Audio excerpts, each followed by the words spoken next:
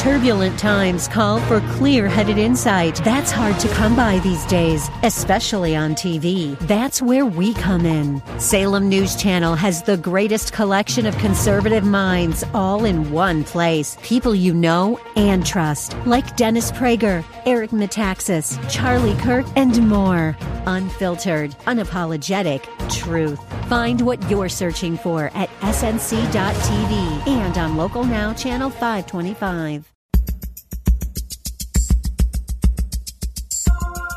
It's Lifeline with Craig Roberts. He's the host of Northern California's longest-running conservative talk show. He's a man with a message, a conservative with compassion. He's Lifeline's own Craig Roberts. Well, thank you, sir. And at 5 minutes after the hour of 5 p.m. on your basic Tuesday, the 16th of June, CR here to welcome you into the program. And trust that you had a great weekend here. And, well, a day late wishing you that, I guess, huh?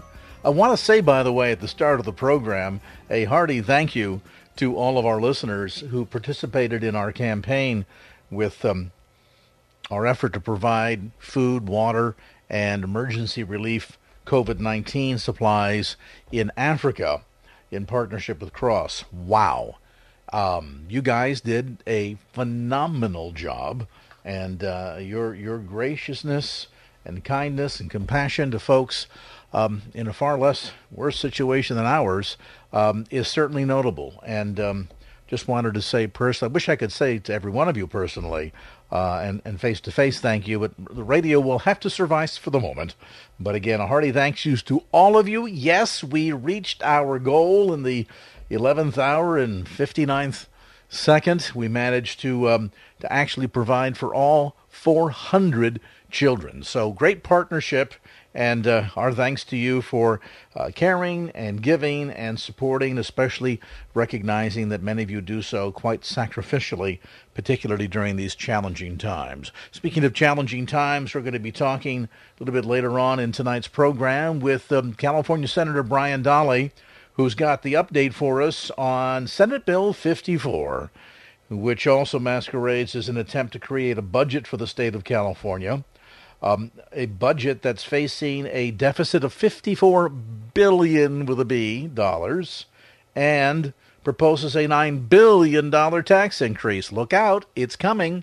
We'll talk to Senator Dahle about that a little bit later on in the program, but I want to bring it even closer to home as we talk about budget shortfalls, economic struggles. Yes, we're beginning to see some improvement. We saw spending up by 17%. Month over month from April to May, with people getting back out again and beginning to do some retail spending. That certainly is encouraging news. But we still recognize that there are 14 million Americans that are currently unemployed, and that number will continue unabated, no doubt, for a good period of time.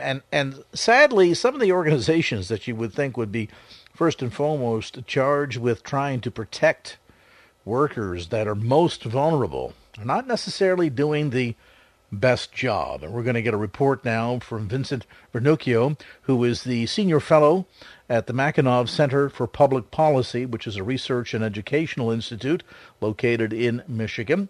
Vincent is a labor law expert and joins us now to talk about something that I would have thought Vincent would have been a given, and that is during a time of economic crisis, when people are struggling to put food on the table and keep the roof over their heads, at the very least you would think that unions across the nation would say, hey guys, don't worry about union dues. We know you need the money. Oftentimes, even if someone's still working, there's a spouse in the house that is not. And so economic challenges to go around everywhere. But while some unions have made an effort, most notably, it sounds like a larger percentile are just kind of treating this as business as usual. What's going on? That's right. So two of the senior congressmen on the House Education and Labor Committee, Congressman Tim Walberg and Virginia Foxx, wrote a letter to the top union officials in America saying, hey, are you guys collecting dues from your members that aren't working right now? Because unfortunately, there have been some reports that some unions are trying to lean on unemployed members to get them to pay dues even when they don't have a job. I would think at the very most you would say, hey, we don't expect anybody to pay union dues right now. Most of that money kind of just sits off in a collective anyway. But it's one thing to say to somebody who's still working, but perhaps struggling because, as I suggest, oftentimes there's been a loss of employment of somebody in the house, and so they're facing some challenges or maybe having to help out a family member, and so money is tight. So it would be one thing to say to a working union member, don't worry about your union dues for the rest of the year. But to expect people that are unemployed to continue to pay their union dues, I mean, that's criminal. That's right. So that's the heart of the letter is to find out what's going on, because there are reports of these unions, or some unions, actually leaning on their unemployed members. Now, credit where credit's due. There are other unions that are doing the right thing and are trying to help their members, have suspended any sort of dues collection, and are trying to go out of their way to make sure their members are taken care of. But unfortunately, you are hearing these reports that others are doing the opposite and trying to get dues from unemployed members, and that is what Congressman Fox and Congressman Walberg are trying to find out now with their letters to the AFL-CIO, Unite Here, and several other unions.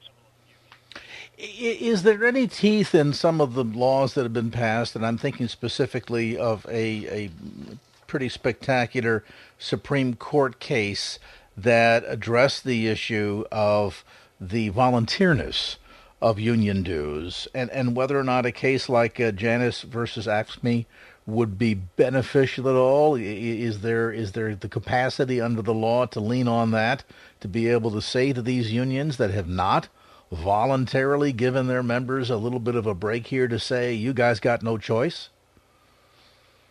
Well, that's a really interesting thing, and Greg, I'm really glad you brought it up, Janus versus AFSCME, because in the last month there's been two very interesting developments with the case. And if your listeners, I'm sure they're familiar with it, but in a nutshell, Janus versus AFSCME said that everything that government unions do is inherently political, and because it's political, public employees have a right to choose whether or not to pay the union. Essentially, it gave right to work to public employees across the country. And as you know, Greg, what right to work means is that a union can't get a worker fired for not paying them. But the decision actually went even further and said that public employees have a right to make sure their dues are respected, their choice is respected. And it asked for something called evidence of affirmative consent. So essentially it said that if a public employee wants to be a union member, they can, but the employer needs evidence from the employee. The employee has to opt in after being informed of their rights. And the Texas Attorney General just a few weeks ago actually issued an opinion saying that all public employees in his state should stop paying dues, can't be charged dues anymore, taken out of their paychecks and given to the unions, unless those employers get evidence of affirmative consent. Essentially, the employee would have to tell the employer, yeah, I want to pay dues, and be informed of their rights, and then dues would continue out of their paycheck. But it couldn't go on like it is today, where the employee has to take the step to opt out. They would have to opt in. And certainly a lot of this information, I would wonder how many typical union members are even aware of any of this. Certainly the union, unless they were compelled to do so, is not going to let them know that they have options, are they? Well, it's the interesting thing. I mean, especially out in California and several other states, they have union-friendly legislators have actually passed laws forbidding employers from telling their employees about their rights under the Janus case. So not only are unions not telling them, but law forbids the employer from telling them. And not only that, some of those same laws actually give unions what's known as a captive audience meeting with new employees. Essentially, think a timeshare presentation on steroids when you start your job for the union to make their sales pitch. So it is incredibly one-sided, and I think that's one of the reasons why Justice Alito wrote in the Janus case that employers need evidence of affirmative consent, knowing evidence of affirmative consent, so that public employees will be informed of their rights and will have the ability to say, yeah, I want to pay the union, and then have the ability periodically to re-up if they want to. That is why this opt-in provision in Janus is so important in protecting the First Amendment rights of public employees across the country. And certainly, at the end of the day, to your point, Vincent, the irony of it that we're trying to protect the rights of union members to exercise fully their rights, but it seems as if there are dynamics here in the system that are set up to try and prevent them from being aware what their rights are. I mean, I guess I wouldn't be very concerned about protecting my First Amendment right to freedom of speech if I didn't know such a thing existed, and all of the onus was on me to go and find out, and I would suspect that's kind of a mile too far or a road too far for a lot of people. Again, it's not that, we're trying to say, well, ignorance of the law is no excuse, but, at the end of the day, if nobody's voluntarily giving you the information, that really puts the employee at a tremendous disadvantage, does it not?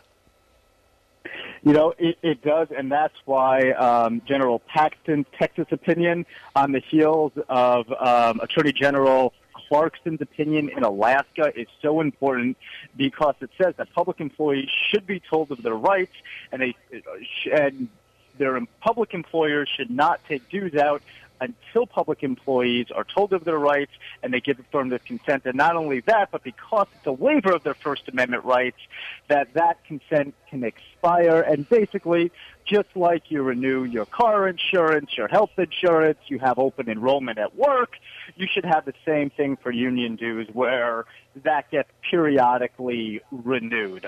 Both the Alaska Attorney General and the Texas Attorney General agree that there has to be that periodic renewal of the opt-in. If anything, the last couple of months here has taught us, and that is that we need a significant effort to try and do a better job at protecting the hardworking employees of this country, and sadly, some of those that are most notably charged with doing that, everybody from Congress to certainly unions, seem to be failing miserably at that job. Vincent, we appreciate the insights on this, and thank you so much for keeping us posted. Vincent Vernuccio, again, Senior Fellow at the Naganoff Center for Public Policy. All right, 5:17. Let's turn a corner here, and to help you get around that corner, we're going to get you an update on traffic.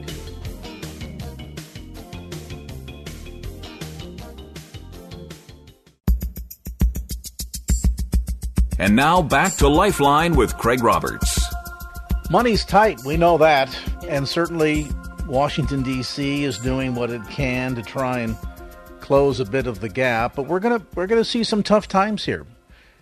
Everything from local cities, municipalities to counties, states, all going through challenging economic times. And sadly, in a state like California, well, when times get tough, they raise taxes. Let's get some insights into what seems to be nothing more than a bit of a sham window dressing bill in the form of SB 74.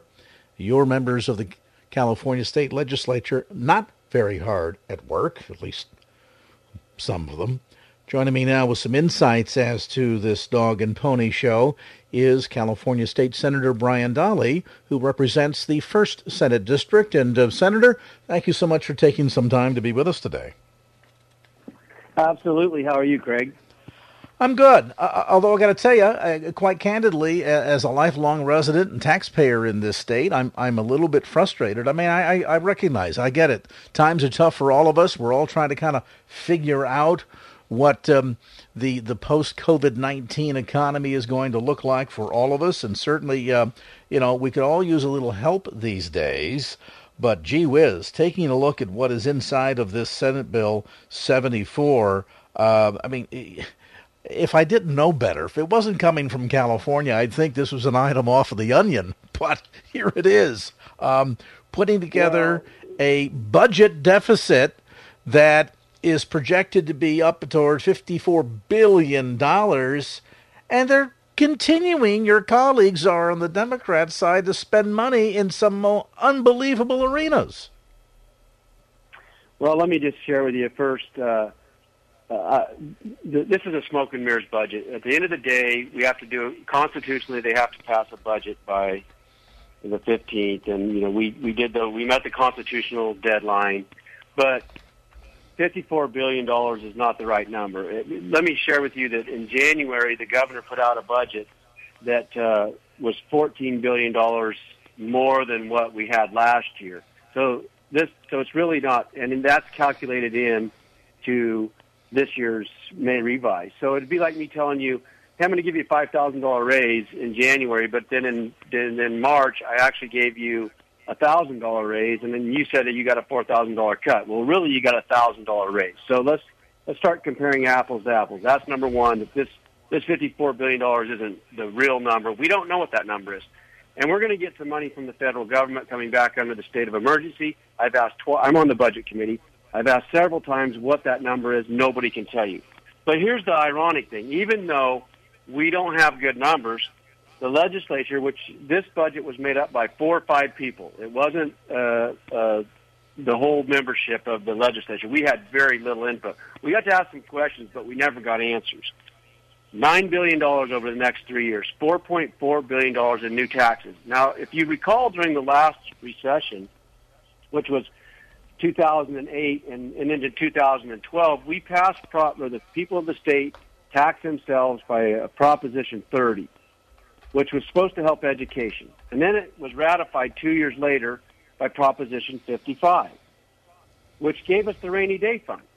Thank God we have that. It was mandatory that we put a percentage of our budget into the rainy day fund, which we have available to us. So the deadline for taxes, because of COVID, got extended. So we really don't know what the income is going to come in for California until the 15th of this month, I believe.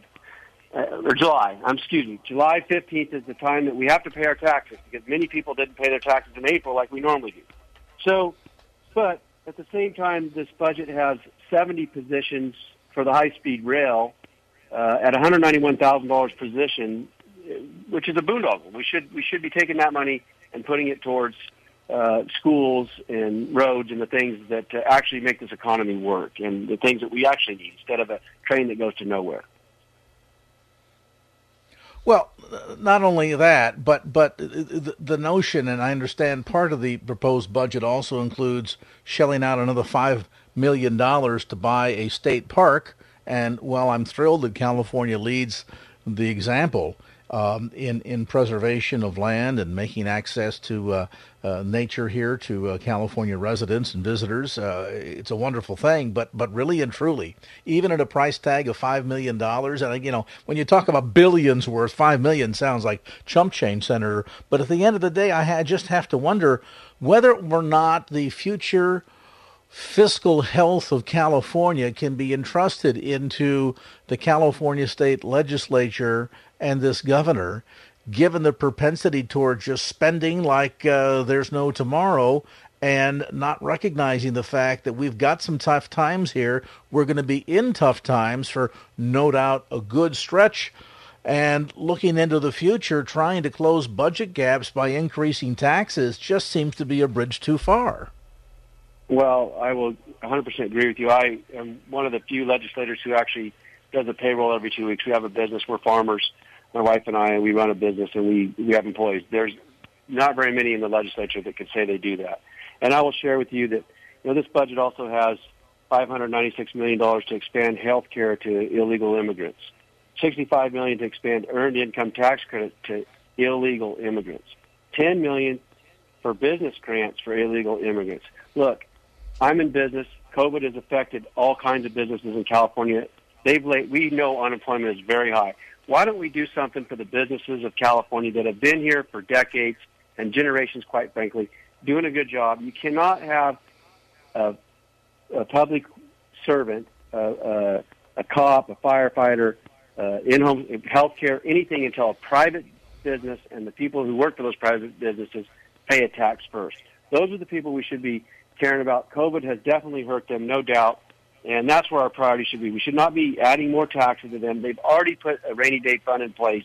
And at the end of the day, those are the people that are going to dig us out of it. We need to streamline regulations and give them some security so that they can get back on their feet, hire their people, and get this economy going in the right direction.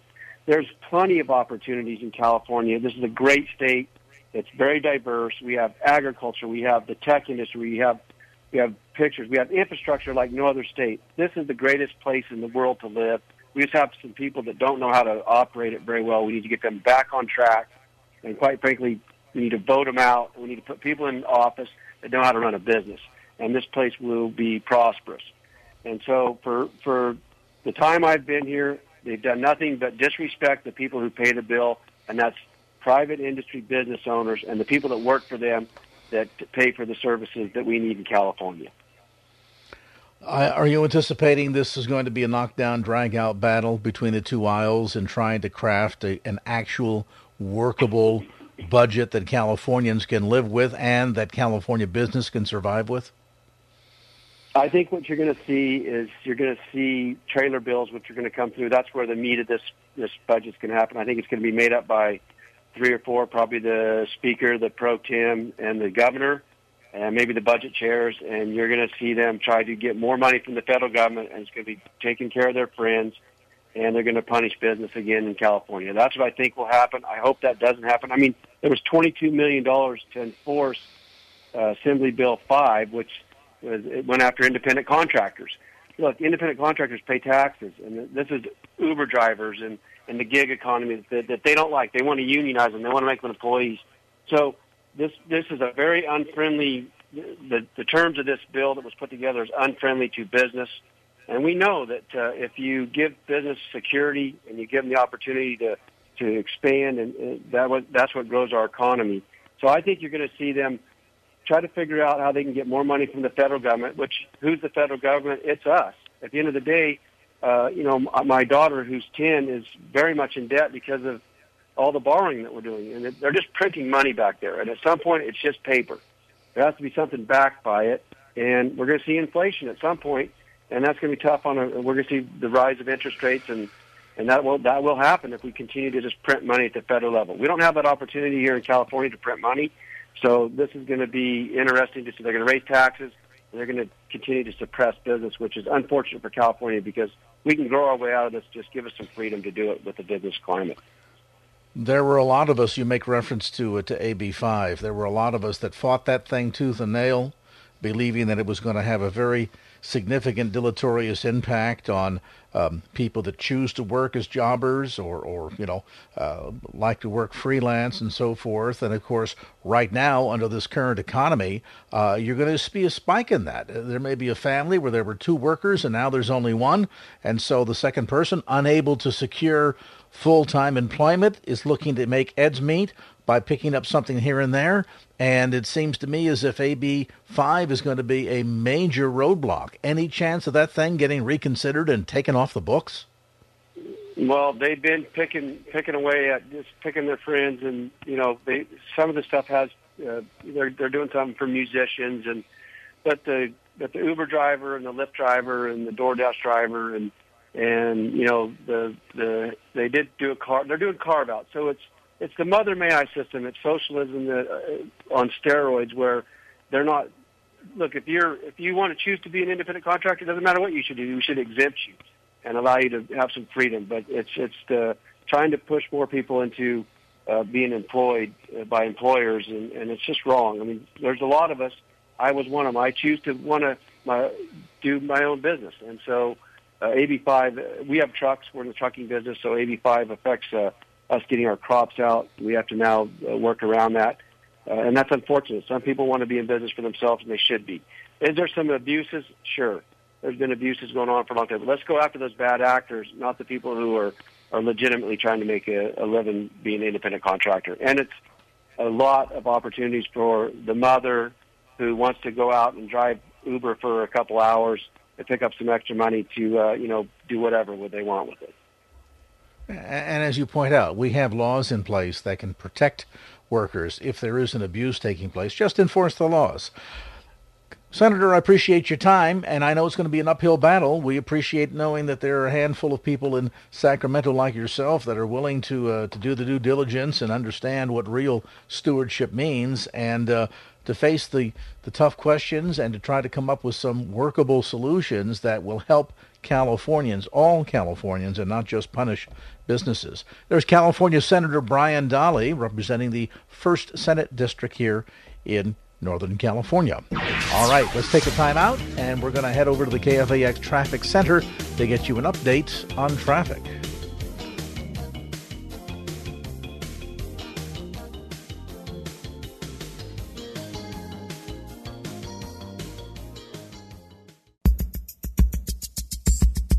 And now back to Lifeline with Craig Roberts.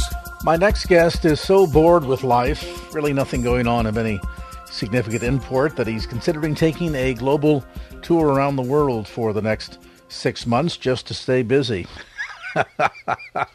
Joining me now, boy, was that delivered tongue-in-cheek. Joining me now is Brad Dacus, constitutional lawyer, founder and president of the Pacific Justice Institute, who clearly has got to be the busiest person on the planet at the moment, given everything that's going on. And Counselor, welcome back from your protracted visit to Hawaii. Yes, I wish I had the time to take those kind of trips.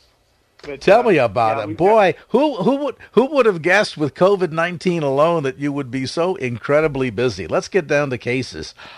First off, and I want to talk about what's going on both in Salinas as well as in Washington State. Washington State, interesting because we have our own struggles here in the San Francisco Bay Area. In fact, I was talking with a pastor the other day about reaching out to you because of his level of frustration of the tough restrictions on church gatherings in Santa Clara County. Give us an update. What have you been up to in Washington? Yes. Washington State has been very problematic. And so what we've done is we have filed a lawsuit in Washington State on behalf of the churches. And one of the problems we saw was that they were allowing movie theaters to have a higher occupancy than churches.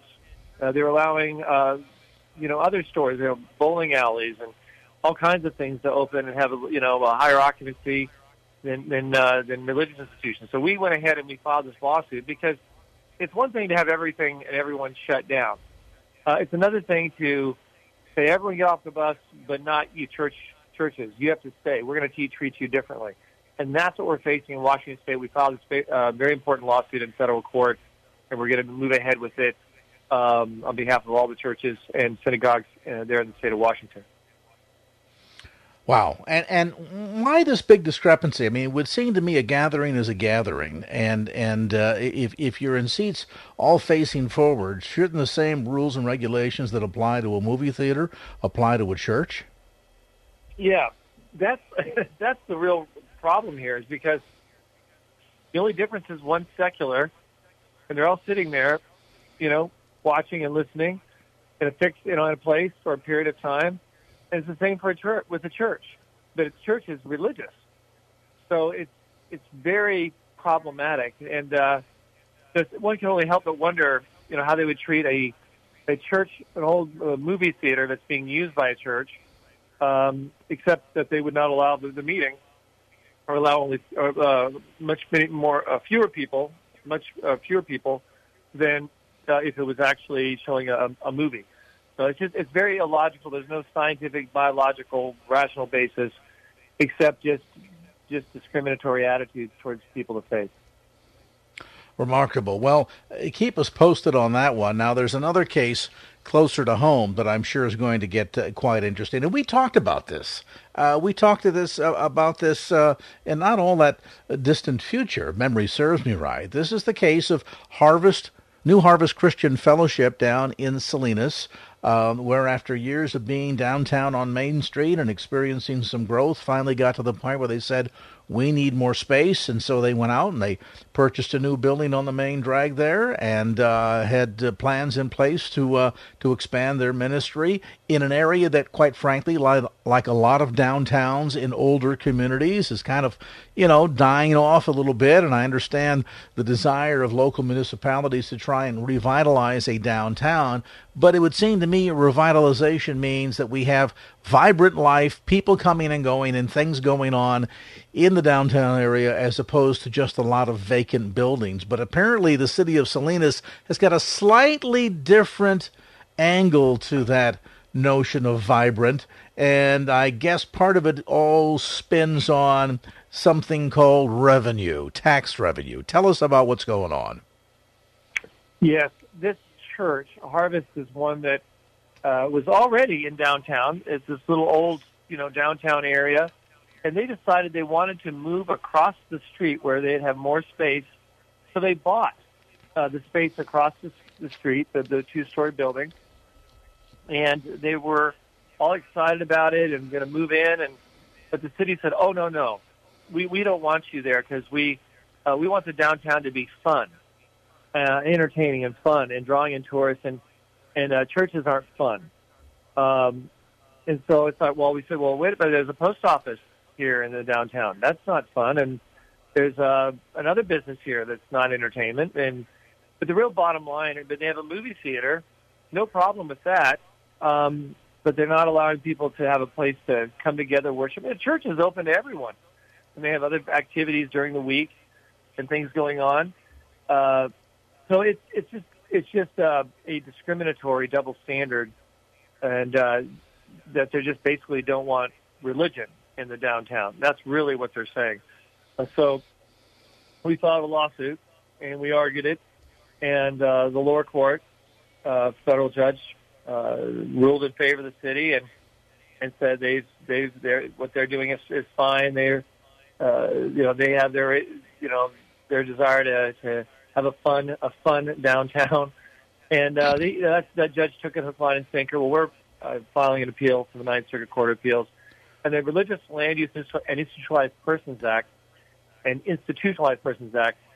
is a very important federal legislation that, in addition to the Constitution, this legislation specifically says local governments, you can't keep out a church from someplace unless you have a compelling state interest and you can show that your restriction is narrowly tailored to the most least restrictive means necessary for furthering that compelling state interest. So we're very confident that on appeal or before the Supreme Court that this case will be reversed. They must have gone to school and learned how to handle churches in San Leandro. Yeah. Only Brad and Pastor Gary Mortera will get that joke, but it's shameful that they don't recognize. And I was going to mention it just before you did. The religious land use protection that specifically states that they can't do things like this. That you just can't say to a church, "We don't want you here. We're not going to allow you to build or meet or gather or whatever," simply because they feel as if somehow it's going to impinge upon their ability to put a tax-generating business in that location. I mean, do I get the idea that a city hall based solely on revenue would rather have a bar than a church? Yeah, I understand that. But is it keeping in the best interest of the local community? I think not.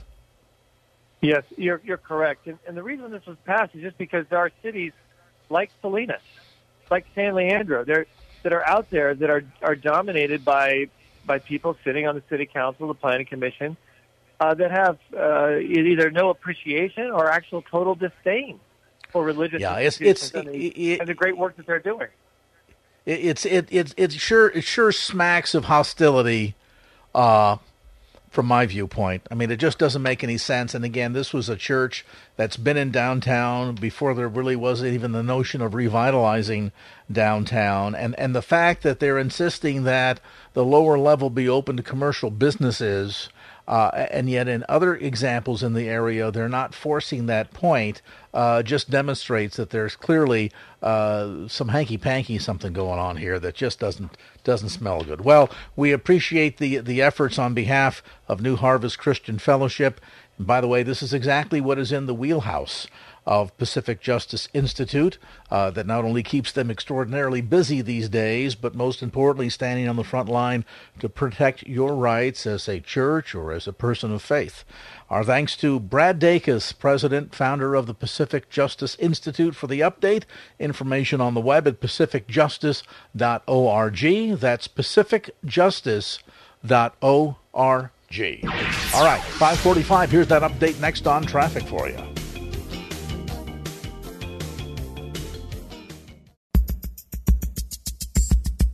And now back to Lifeline with Craig Roberts.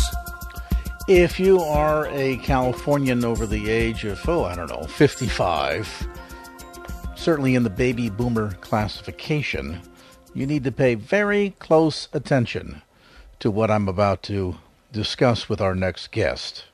While I know for some it seems as if that thing of the global pandemic is a million miles ago, and some out there pretending as if it's all hunky-dory and life is going on as usual, and would say to that, well, tell that to the families, survivors, the 115,000 Americans that are now dead because of COVID-19, easily 3 to 4 times the annual death rate of flu, and that's just in 3 months. And sadly, the biggest victims, and the reason why on this program I have continuously harped, look, if you don't care about yourself, you want to get together in big crowds and run around without a mask and no social distancing and expose yourself to COVID-19, I guess it's a free country. But problem is when you come in contact with people that don't wish to lose their life to COVID-19, or contract it and then have to deal with what may be, who knows how long, the side effects.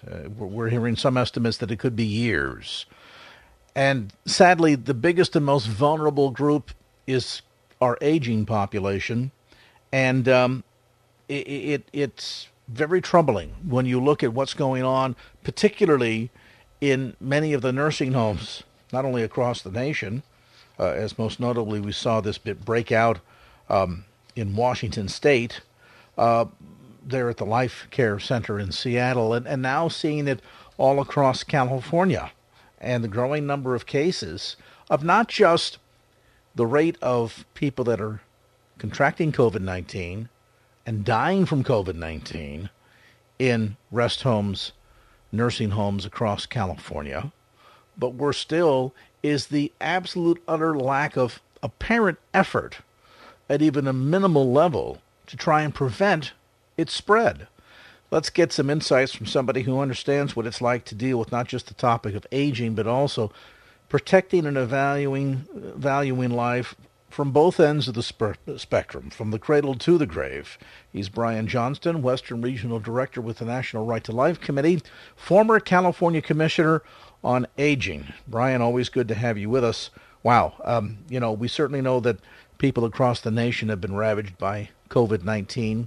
Upwards of nearly 2 million Americans, 115,000 have lost their lives. And sadly, the vast majority of that loss of life are the protected class, a class that we should do our best to look after, and that is our elders. What's going on? Well, that's right, Craig. I think thank you for mentioning that. And I was years ago honored to, it was not really a paying position, but as a commissioner on aging, really got to see what happens with our aging community in California. But I was also on the board of examiners of California's nursing homes. And it appalled me then, years ago, what's appalling us now, but it's worse now. And that is many people view nursing homes as where you go to die. And while many of us may have relatives in nursing homes, it's not that common for people in nursing homes to have actively involved family. It just is not very common at all. And so that's really become a place of neglect. Now, as you mentioned with COVID, I think what's very clear is most people who do get this COVID illness are going to survive the experience. And some people aren't even going to know they have it. But that is not the case with seniors. And I want to emphasize now something that I have, and we've talked about this on KFAX, and your listeners know this. There is something wrong with our culture, and we have to recognize that. And if you're pro-life, you have to recognize that the decisions of January 22nd, 1973, the Roe versus Wade and Doe versus Bolton decisions that we talk about so often, did much, much greater damage than simply allow the killing of babies. This was a direct assault on medicine itself, the practice of medicine, which is at the heart of our civilization's regard for other human beings. For 3,000 years, since before the time of Christ, doctors swore they will do no harm, that they will give no deadly medicine even if asked, and in like manner, never perform an abortion. That's the Hippocratic Oath. Well, that was violated, and what took place through Roe v. Wade and Doe v. Bolton was an assault on the medical profession, and we should have seen greater outrage from that profession, but we didn't. And we should be outraged about what's happened, because what doctors now are professional killers.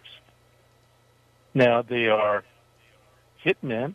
They're very specific. In the case of abortion, literally, if you want to keep a child, you can keep that child. If you want to have a child killed, you hire a hitman, and he will kill your child. And you and I know, science knows, medicine has always known that's really a human baby. And the change now that we're seeing, we've come to accept that there's been great violence done to the medical profession. So we live in a dystopia. Now, back to nursing homes and why this is important. In the state of California, and we've come to simply accept that, you can have a physician, and a physician can, even without you knowing, you don't have to know, can kill your grandma. Literally, legally, kill, not just give her pain medication, no, intentionally end her life now, using medicine to kill her. And that's perfectly legal. The medical profession, you're living in a dystopia.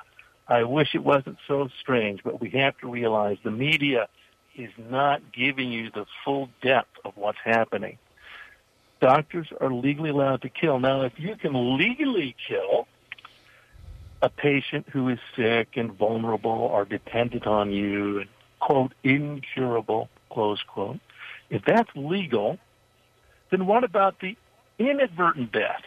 You see, and that is literally what we're seeing with COVID, is that, as you pointed out, Greg, there is one audience in our whole nation, one group that is at the very highest likelihood of dying from COVID. And it's the very group that's not getting protected, oddly enough. We know about Governor Cuomo. He's denying the implications, but they're obvious. We spoke 3 weeks ago, I believe it was, that we spoke about our own governor who did the same thing, and some of these cases in San Jose were revealed, but now it's gone quiet, and yet it's still happening. And what the media does is they don't give you all the information, and they expect you to come to certain conclusions. But the facts are there if you look into it, that those individuals in nursing homes are the most likely to die. And when we talk about, as has been presented, I hear it presented all the time, well, we just need ventilators, and then it's going to be so much. No, you don't want to be on a ventilator unless it's the very last hope. Because once you're on a ventilator, weaning an individual off of a ventilator is very, very difficult. And so there needs to be very practical application of preventive measures taken at nursing homes. And those have not been happening, even in California. and the people who should be caring are not. And culturally, we've quietly just accepted it. And so it's been quietly accepted. Well, these are just inadvertent deaths. This is just a group of people who are dying, and so, well, we expect that. So those well, and and as I point out, one of my concerns, and I'm hoping to raise a little bit of ire, a little bit of awareness amongst our peers, Brian, and that is to say this, that in 20 years, that's going to be you and me in those nursing homes. And that's so right. Better be clear that as we have allowed abortion at one end of the spectrum, physician-assisted suicide at the other end of the spectrum, and now in that mushy middle, we're suddenly saying, they've lived a good life. They're no longer contributing to the tax base. They're actually a drain on society because of the cost of Medicare, Medicaid, and Social Security. And so, if they just peacefully pass on to their reward, what's wrong with that? And that's the real danger here that I think and I hope that people will waken up to, and that is, it might not matter a lot when you're thinking about this happening to grandma that you never really liked anyway, but real soon it's going to be our turn, isn't it, Brian? Well, and really the cost is to our, we literally, I hate to put, you're living in a dystopia. This is not, it's not a metaphor that I'm saying that. We have a dysfunctional society that has come to accept certain things, whatever the media tells you, or you just go along, and we become sheep. And there is a place, again, I said it before, if you have a relative of any kind in a nursing home, be an advocate, because the people who should be advocates there, they're not. The profession that should be protecting life is no longer under that aegis, or no longer under that requirement to do what is right and good and just, and is more than willing to accept the killing. You need to understand the medical profession, and I've had doctors that tell me, and I recommend you do with your doctor, ask their stance on medical killing. Ask them. And usually, I say, well, that's not for medical. No, this is actually killing, doctor. That's what suicide is. And if it's an assisted suicide, that means it's a third person. So it's the physician involved in killing. And usually they'll say, well, I personally would do that, personally. But some people want that. It violates the very code of your profession. That's like a policeman, asking a policeman, oh, well, how do you feel about policemen doing shakedowns of local businesses? How they shake down local businesses for extra protection. How do you feel about policemen pistol whipping bystanders and using excessive force? Well, I personally wouldn't do it, but some cops do. I'm sorry if you say that, yeah, some cops do, and you aren't doing something done as a cop, you're a bad cop.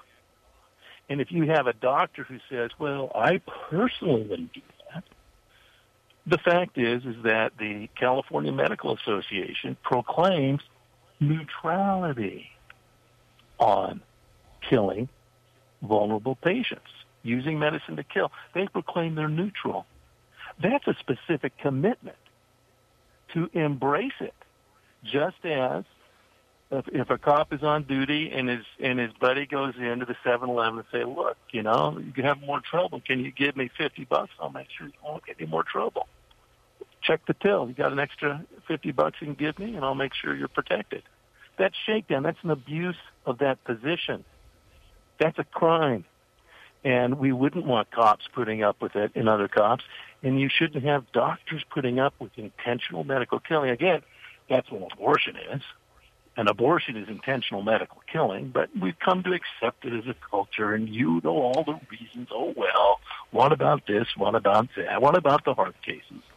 And sadly, so much of this, Brian, is I think, a result of the slippery slope that we've been on for so many years now, decades really, that has created this culture of death that we accept violence as a normal thing.